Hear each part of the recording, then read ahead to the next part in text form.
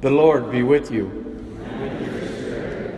A reading from the Holy Gospel according to Luke.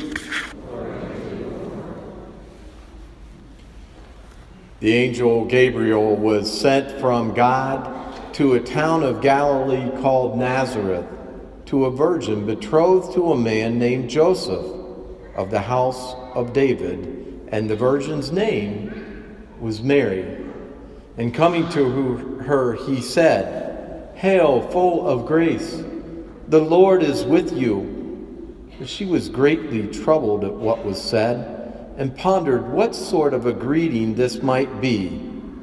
Then the angel said to her, "Do not be afraid, Mary, for you have found favor with God. Behold, you will conceive in your womb and bear a son, and you shall name him Jesus. He will be great and will be called Son of the Most High, and the Lord God will give him the throne of David his father, and he will rule over the house of Jacob forever, and his kingdom there will be no end." But Mary said to the angel, "How can this be, since I have no relations with a man?"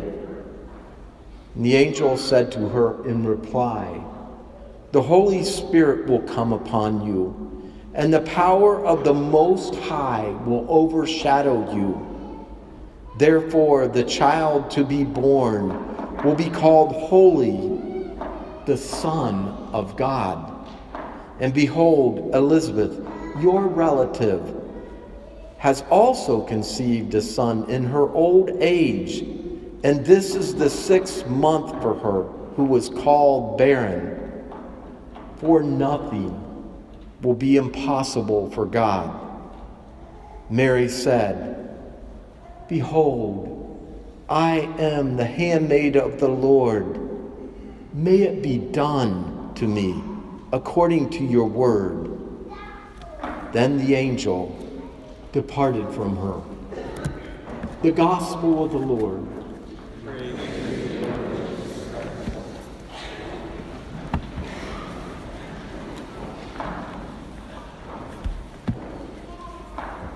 For many, the doctrine of Mary's Immaculate Conception is difficult to understand and even more difficult to believe.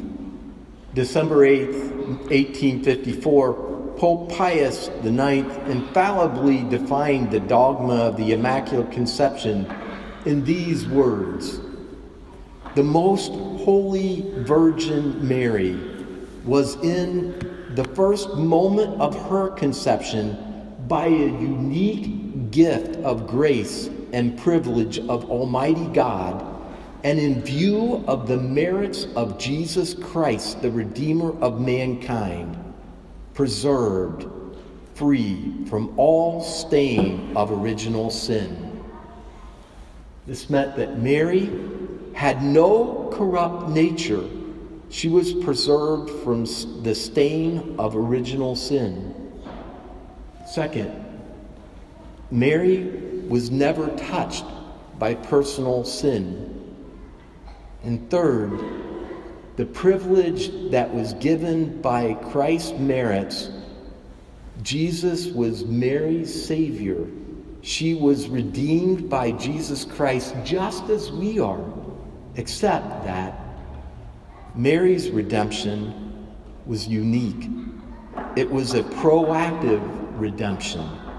That means that the fruits of Christ's redemption on the cross was applied to preserve Mary from sin, just as it is applied to each one of us to remove sin that is contracted. She was preserved proactively to be free from sin. You see, in the Old Testament, the Ark of the Covenant carried the stone tablets of the law, and it had to be completely pure. And God gave what did the Ark of the Covenant hold? It held the stone tablets given to Moses on Mount Sinai.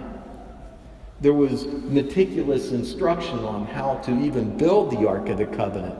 It was made of acacia wood, and the acacia wood was supposedly incorruptible, and it was lined with pure gold, and it had to be kept free from all impurity and profanation.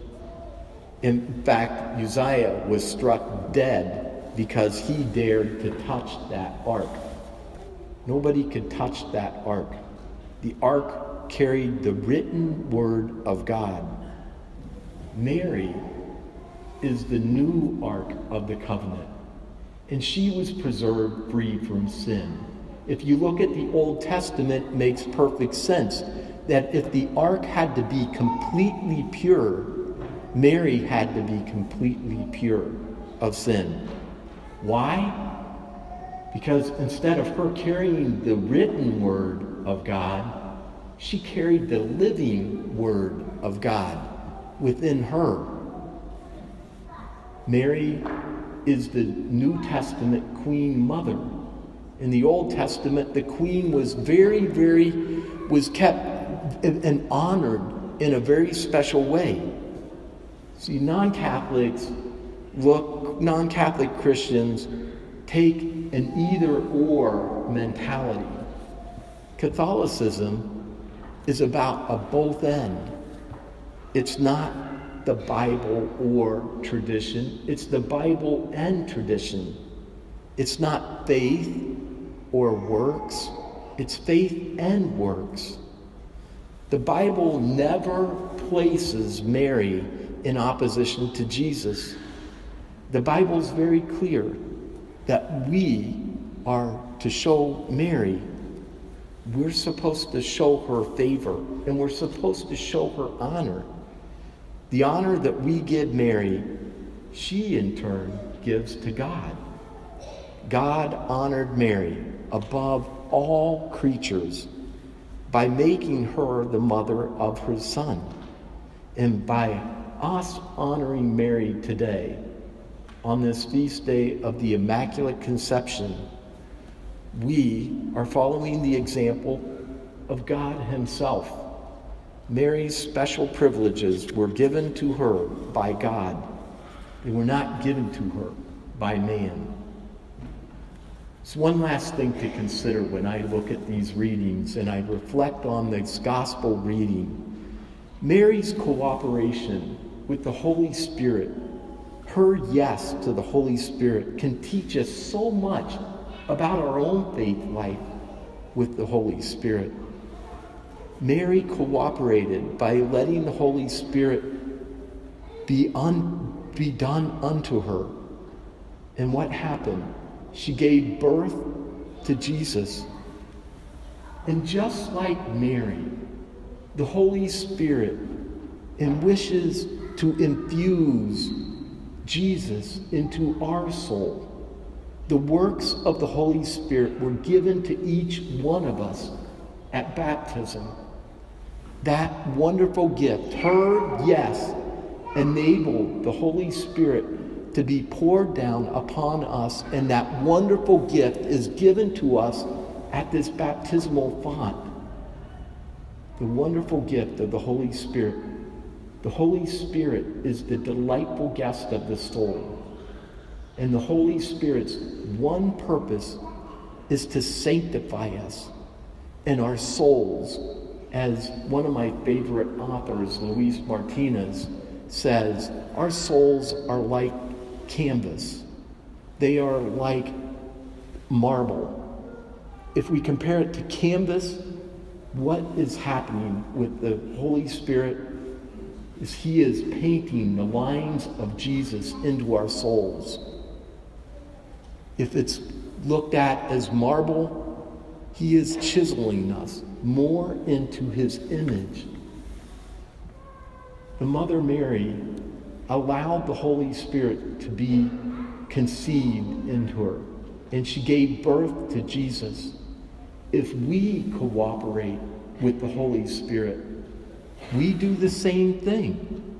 We allow Jesus to be carved into our souls, and we allow Jesus to be carved into us, and we become the image of Jesus. Jesus is alive. Jesus is alive through each one of us by that wonderful gift of the Holy Spirit. When he rose from the dead and he descended into that upper room with the apostles, and he gave the wonderful gift of the Holy Spirit, he placed Mary there for 10 days. If you think about, you remember at Pentecost. And she was there. And what was she probably doing? She was probably teaching them how to receive the wonderful gift of the Holy Spirit. So we look to Mary as a model of holiness that we can attain if we can look at her virtues and ask her to help us attain those virtues of purity, a pure heart, of prudence, of being humble. She was the humility, faithfulness, being devout. Mary was obedient. She knew about being poor in spirit. She was patient. She was merciful, and she was sorrowful. If we can ask her to intercede and help us to work on those virtues, then the gifts of the Holy Spirit will be given to each one of us, and we can become more like Jesus. So as we receive the wonderful gift that we will be given of Jesus, his body, blood, soul, and divinity, let's ask for those virtues that Mary has. Amen.